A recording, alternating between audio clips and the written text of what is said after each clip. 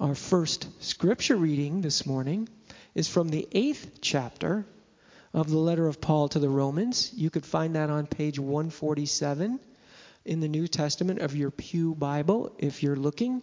Again, page 147, Romans chapter 8, 1 through 11. There is therefore now no condemnation for those who are in Christ Jesus. For the law of the Spirit of life in Christ Jesus has set you free from the law of sin and death. For God has done what the law, weakened by the flesh, could not do, by sending his own Son in the likeness of sinful flesh, and to deal with sin, he condemned sin in the flesh, so that the just requirement of the law might be fulfilled in us, who walk not according to the flesh, but according to the Spirit.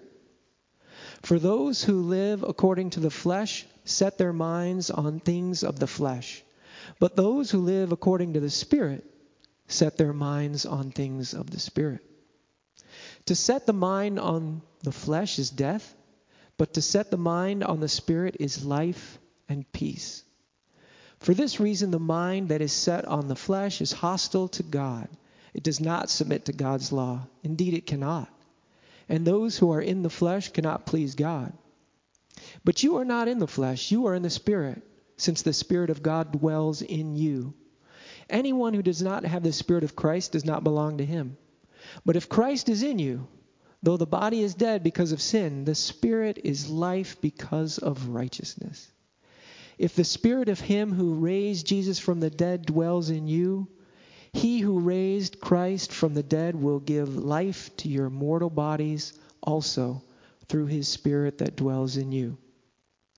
May God bless the reading and hearing of his word. From the Gospel according to Matthew, the 13th chapter. We'll read verses 1 through 9, the parable of the sower, and then jump down to verse 18, where Jesus interprets it for his disciples. That same day Jesus went out of the house and sat beside the sea. Such great crowds gathered around him that he got into a boat and sat there while the whole crowd stood on the beach. And he told them many things in parables, saying, "Listen, a sower went out to sow. And as he sowed, some seeds fell on a path, and the birds came and ate them up. Other seeds fell on rocky ground where they did not have much soil. They sprang up quickly, since they had no depth of soil.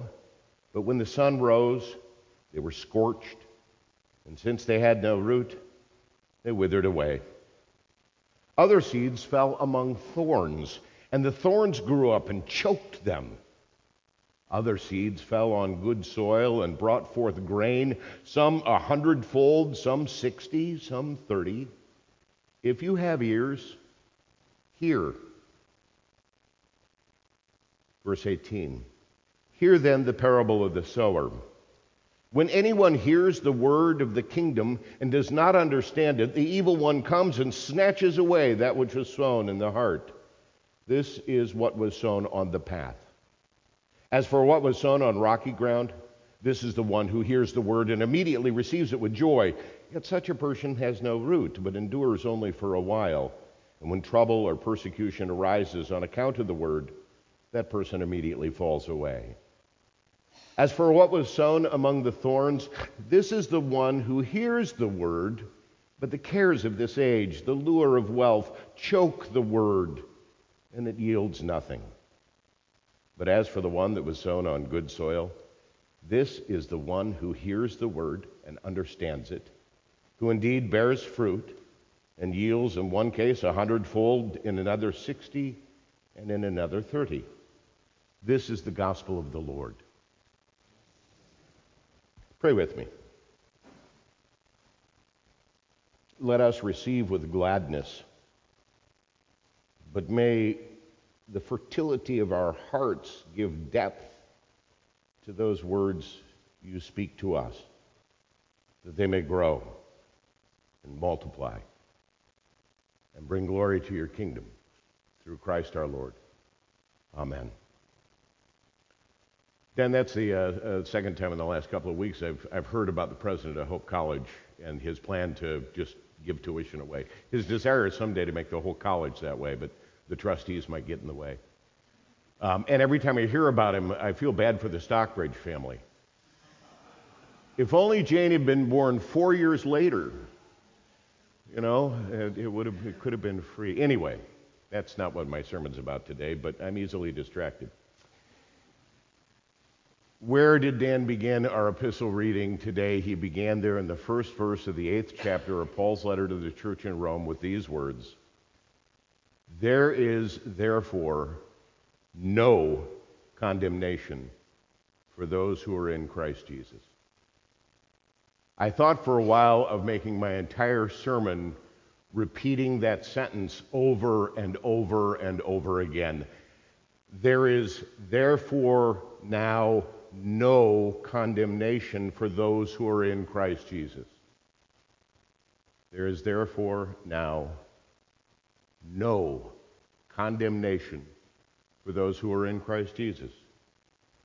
What seems so amazing to me is how quickly we hear these words and absorb them with great relief. God's grace through faith releases us from the bondage to death and rises in us to a joyful promise of everlasting life.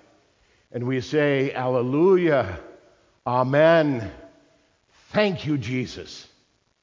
But almost immediately, as we turn from those words, we say, did you see what she just did? Do you hear what he said? I can't believe it. Can you?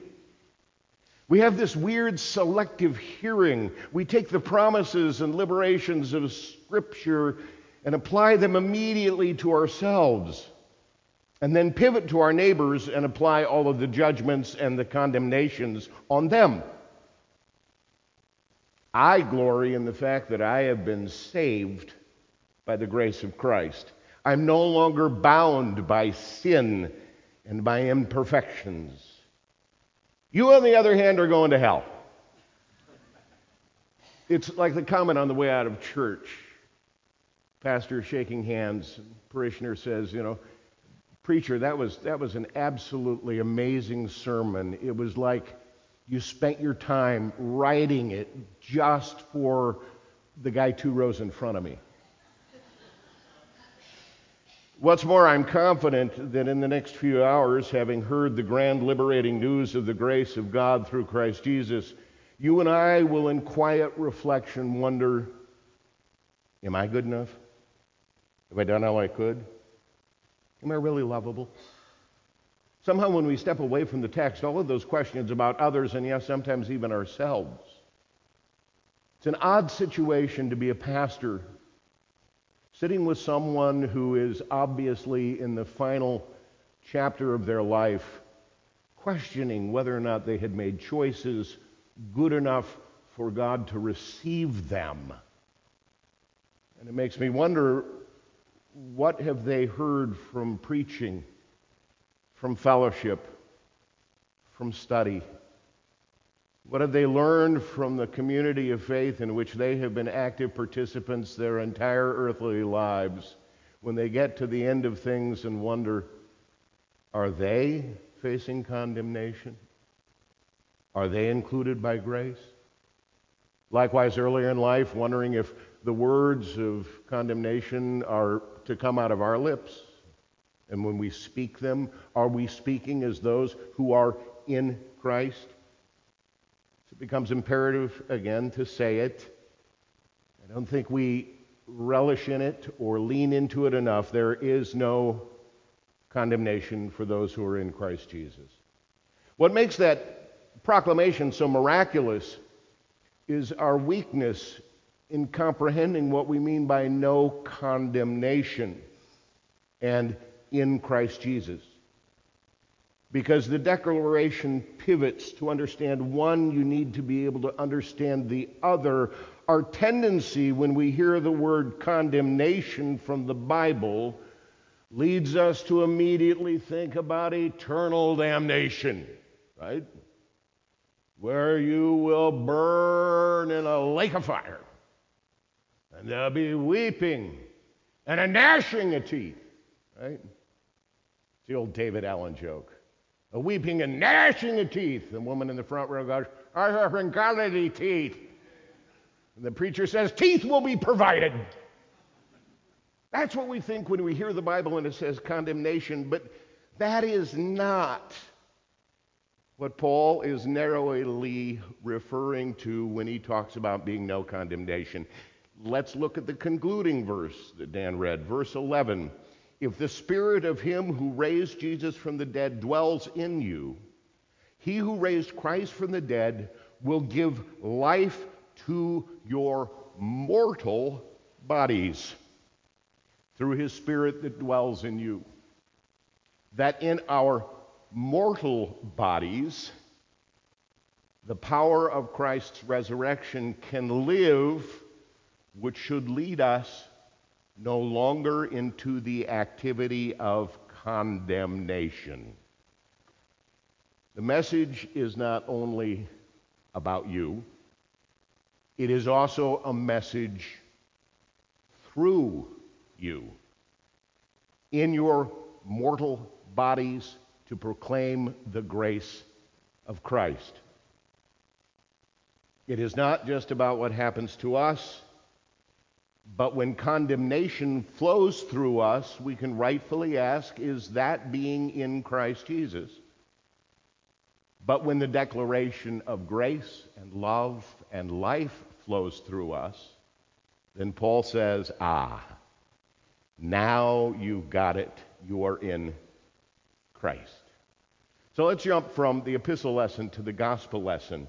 This wonderful story about the sower and the seeds. It's a parable that appears in all of the first three gospels, Matthew, Mark, and Luke. It is roughly the same in all three books. It goes through the same rhythm of four different kinds of seed.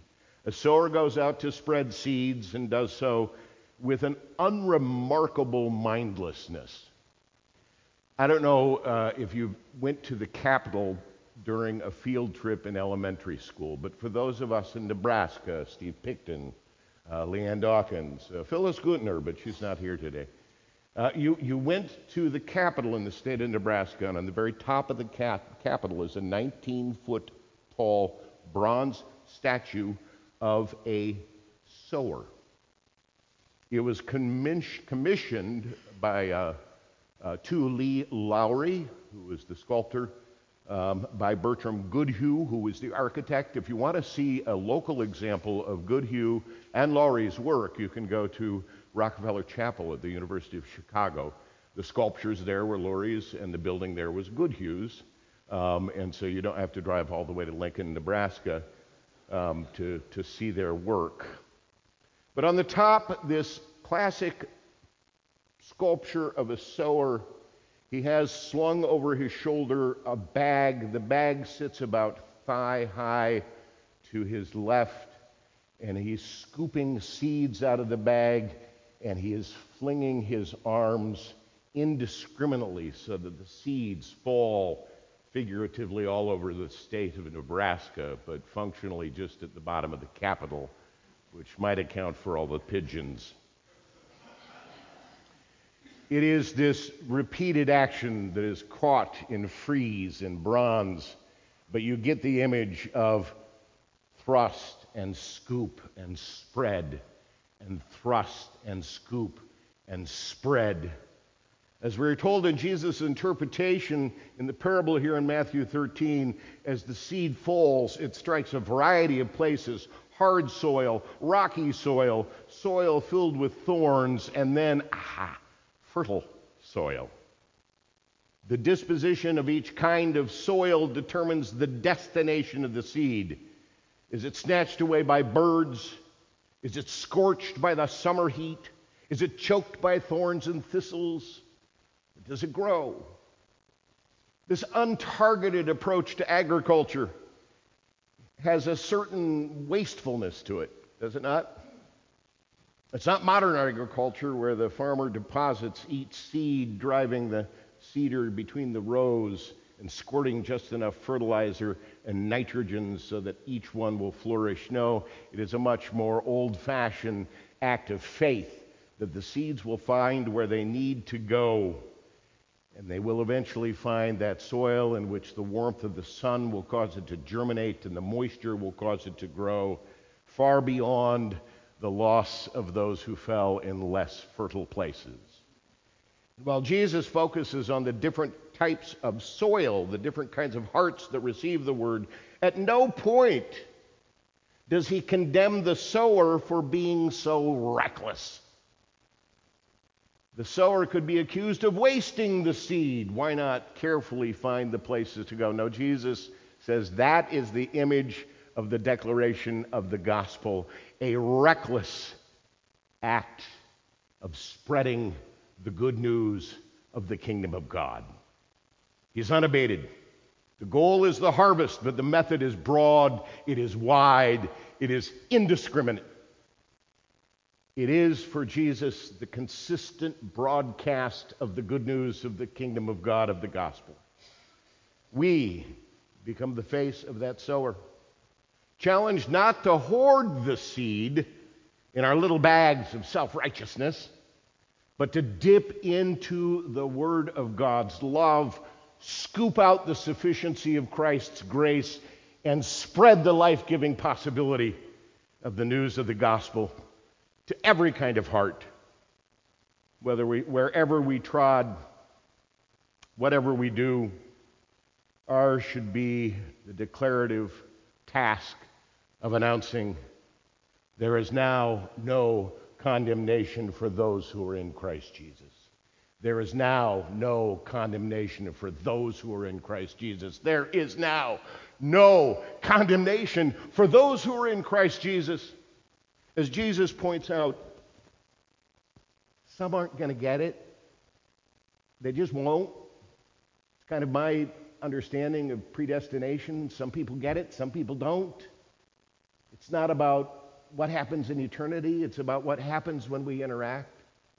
If we share the gospel of Christ and someone's heart is hard or confused by all the distractions, that's not our responsibility.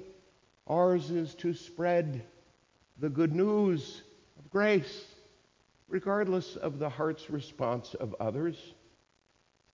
We are in the business of Christ's commendation, not divine condemnation.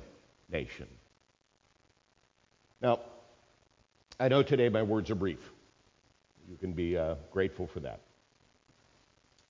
That is because we have a wonderful presentation at the time of the offering to be able to talk about another piece of agricultural growth, and that is the use of water to be able to share good news and refreshment and growth and healing and strength. Kind of what happens next to the seed that finds good soil is the clean, refreshing water that falls upon it. But here, in this moment of the service, we're challenged. We're challenged to think about what kind of seeds we sow and how diligent and consistent and unrelenting that act of dispersal happens to be. Can we do it with open hands and joyful hearts? The harvest, when we sow, is not our concern. That is left to God. Thanks be to God. Please stand with me. We'll speak the words of the Apostles' Creed as our affirmation of faith. I believe in God the Father Almighty, maker of heaven and earth, and in Jesus Christ, his only Son, our Lord, who was conceived by the Holy Ghost, born of the Virgin Mary, suffered under Pontius Pilate, was crucified and dead. He descended into hell. The third day he rose again from the dead. He ascended into heaven, and sitteth on the right hand of God the Father Almighty. From thence he shall come to judge the quick and the dead. I believe in the Holy Ghost, the Holy Catholic Church, the communion of saints, the forgiveness of sins, the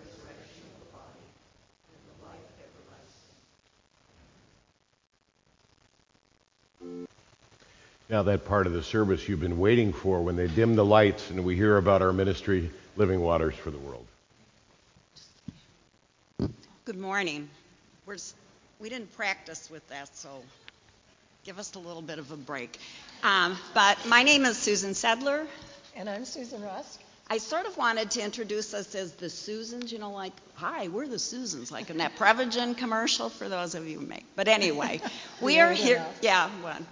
We're here this morning to give you an update on our Living Waters for the World ministry. Just to recap, Living Waters for the World ministry is a ministry of the Presbyterian Church USA.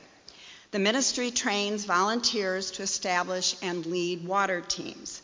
Water teams partner with communities in need, of which there are so many, to implement and operate sustainable water purification systems and health education programs with the help of the in-country Living Waters Network services.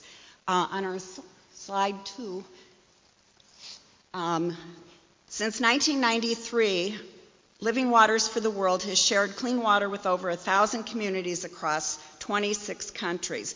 Today, the ministry is focused on, and I know these are hard to see, and I will be happy to email you our whole presentation, because I know you're really going to want to dig in after we've gone through all of this. Anyway, today the ministry is focused within 11 network regions, primarily now in Central and South America, then over in Ghana. Our purpose in becoming a water church is to help people to lack the basic necessities of safe drinking water, of which there, again, are so many. According to the World Health Organization, over 25% of the world's population lacks access to clean water. Our role as a water church is to assist our partner communities in building these water filtration systems and educate the community on how to effectively use this clean water for their hygiene, cooking needs, etc. And then we help them set up a sustainable business model to sell 5-gallon bottles of safe drinking water for a small profit. They can then use these proceeds to pay their operators as well as pay for repairs or additional equipment that they need.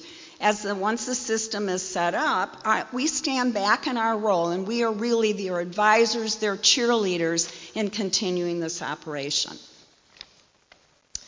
We embarked on our mission to become a water church back in 2019. We are the third church in Illinois. The others are the First Presbyterian Church of Aurora and the Ridgefield Crystal Lake Presbyterian Church. And then slide 4.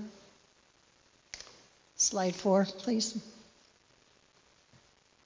Currently, our water team has 15 active members, and we're always looking for more.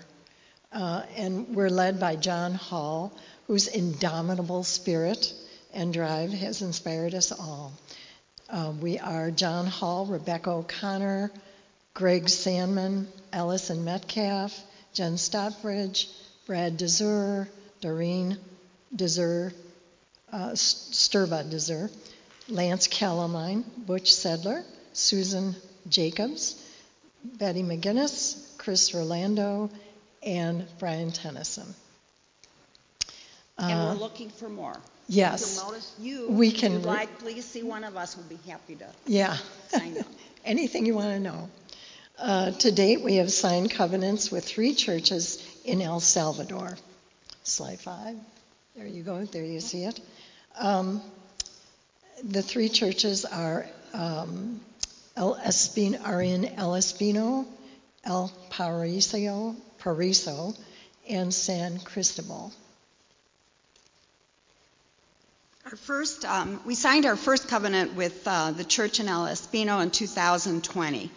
They had already established a water filtration system with another church and had enjoyed a 6-year partnership with this church, but that church was unable to continue their partnership.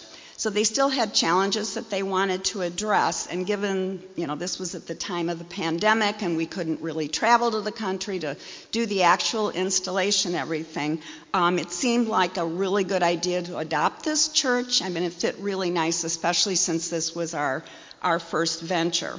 We met with Pastor Santos and the church's water team and El Espino over Zoom on a couple of occasions, and with the help of the translator, we're able to introduce ourselves and really begin to establish the relationship. Fast forward, here's a slide from 2021. As the COVID restrictions began to ease, John Hall and Rebecca O'Connor were able to travel to El Salvador and meet with Pastor Santos and his water team. As you can't see. Okay, so El Espino, again, is doing really, really well. But a big project that they would need our help with for 2023 is to install a larger raw water cistern, if you will. So they would be able to rely less on the municipality in getting their raw water, and be able to use, with this larger capacity, be able to go out and buy the raw water from private companies. And this is going to be about a $2,900 investment. Last summer, Rebecca O'Connor, Greg Sandman, and John went to El Paraiso to help install their water filtration system. They now have 4 water distribution points around the community and also sell water at the church. They are promoting the use of purified water during the meeting of the Children's Parents of Compassion International, and also sharing information about caring for the bottles and how their system works. They are also interested in obtaining educational books to teach the children. Slide 10 shows photos of the El Paraiso installation and the celebration. Slide 11 shows that we purchased 100 more bottles. This is 2023 project, and dispensers for them, and also labels and stickers, bottle labels. We are also purchasing T-shirts at their request, and we thought, that makes good sense, with the Living Water for the World logo, so they look more coordinated during public events, and is certainly good marketing for our brand. Moving on, in just a couple of weeks, starting on August 9th, John Hall, Greg Sandman, Rebecca O'Connor, and Allison Madcalf will be traveling there for our installation with San Cristobal. And they will also then provide all the health education trainings, and hopefully be able to visit our 2 other partner communities. This past Wednesday, we had a call with Pastor Rigoberto to go over some of the details of their upcoming trip. And they are so ready for us. They actually want to come to the airport to pick up our water team, and we're like, well, how are you going to do that? Because you don't have cars, you don't have vans, and it isn't exactly close by. But they really are. You can see just the sheer delight on their face about this project. We take most of the equipment, I think we take most of the equipment with us in suitcases. If you'll recall, a year ago, we were asking everybody, do you have any extra luggage? Because we pack up like 8 or 9 pieces of luggage to take all this equipment down. It takes generally John and Greg and then the San Cristobal team probably 2 to 3 days to install this.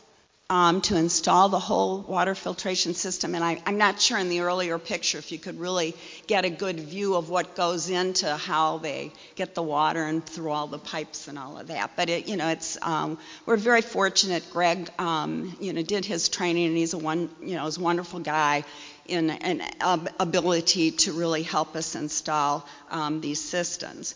Is Greg here? Yeah. Greg. Greg. Go, Greg. In this photo, there is a picture of the San Cristobal team, and Pastor Rigoberto is your second from your right. He's over here. He's over there. He's really young and super nice guy and smiles a lot. It's really fun to talk to him. We cannot do this without you. Average installation is about $16,000, and some ongoing costs, supporting costs. To date, First Presbyterian Church of LaGrange has contributed more than $30,000. Yay!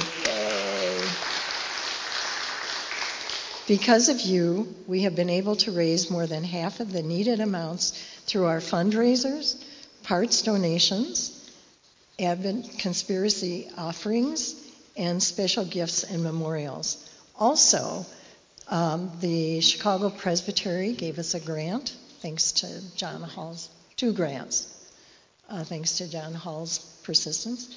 And we got a grant from Westminster Presbyterian Church in Hattiesburg, Mississippi, which is the home church of Karen and Eric Reidenbeck, the Living Water Network coordinating team for El Salvador. When we first got involved with them, there were conversations, Zoom conversations with them about El Salvador and the Living Water Covenant matching grants. The next slide. We can't begin to tell you, those of us that have met on these Zoom calls, in terms of such a positive impact that we have been able to, and the partner communities have been able to make on their communities. We recently received a production report from El Pariso in June, and they produced 436 5-gallon bottles of purified water. Around 165 were donations for church activities and their members. And then the remaining bottles provided approximately 135 families with 2 5-gallon bottles for drinking, cooking, and their hygiene needs. And this may not sound as a lot to us because I Googled this. I'm big on Google. But do you realize that the average American family uses 300 gallons a day? So you can just imagine how these 2 5-gallons are really making a difference in their life. And again, we're just so pleased with the production and the positive work that's been done. And thanks to our 3 different teams, administration and the operators, their installers, and the educators, that's a large part of when our team goes down. There's a lot of educating of the congregation, of the town, about the benefits of this purified water. It's huge. In fact, when we were on a recent call with the El Pariso team, there was a mother at the meeting, and she really spent a lot of time telling us in Spanish how much she appreciated, because her daughter had parasites and was ill all the time, and now she's a healthy young girl. So we're so grateful. We're so grateful. I mean, being on this call, it was such a humbling and overwhelmingly, in a way, embarrassing for us. I mean, I could cry about it, because here they're so grateful, for so little. But it really, again, it's really made an impact on their lives. We have been, here's some, technology has really been our friend, because through COVID and everything between Zoom and WhatsApp, I was not even familiar with WhatsApp, but anyway, they really become our communications touchstones. We are also grateful because we have Rebecca O'Connor on our team who speaks fluent Spanish. So, I mean, it really has, I think, really helped additionally. And then finally, a shout out to Dennis Evangelisto, the El Salvador Living Waters rep, who has been with us since the very beginning. I'm sorry, I should have put a picture up there, but go Dennis. Okay. This week, Dennis is the employed by Living Waters to do the communicating, the translating. Here, let's take Here, we wanted to show you this banner that the El Paraiso team made for us last summer, and I'm sorry we couldn't figure out a way to hang this up with our quilt because it's so big. But here you are, the team. And we will find a permanent spot somewhere for this. But we asked for your prayers for our mission team that is going down and for our partner communities. And I want you all to remember, every time you take a drink of water, how many people you are really helping with your support of the Living Waters for the World Ministry. So thank you all very much.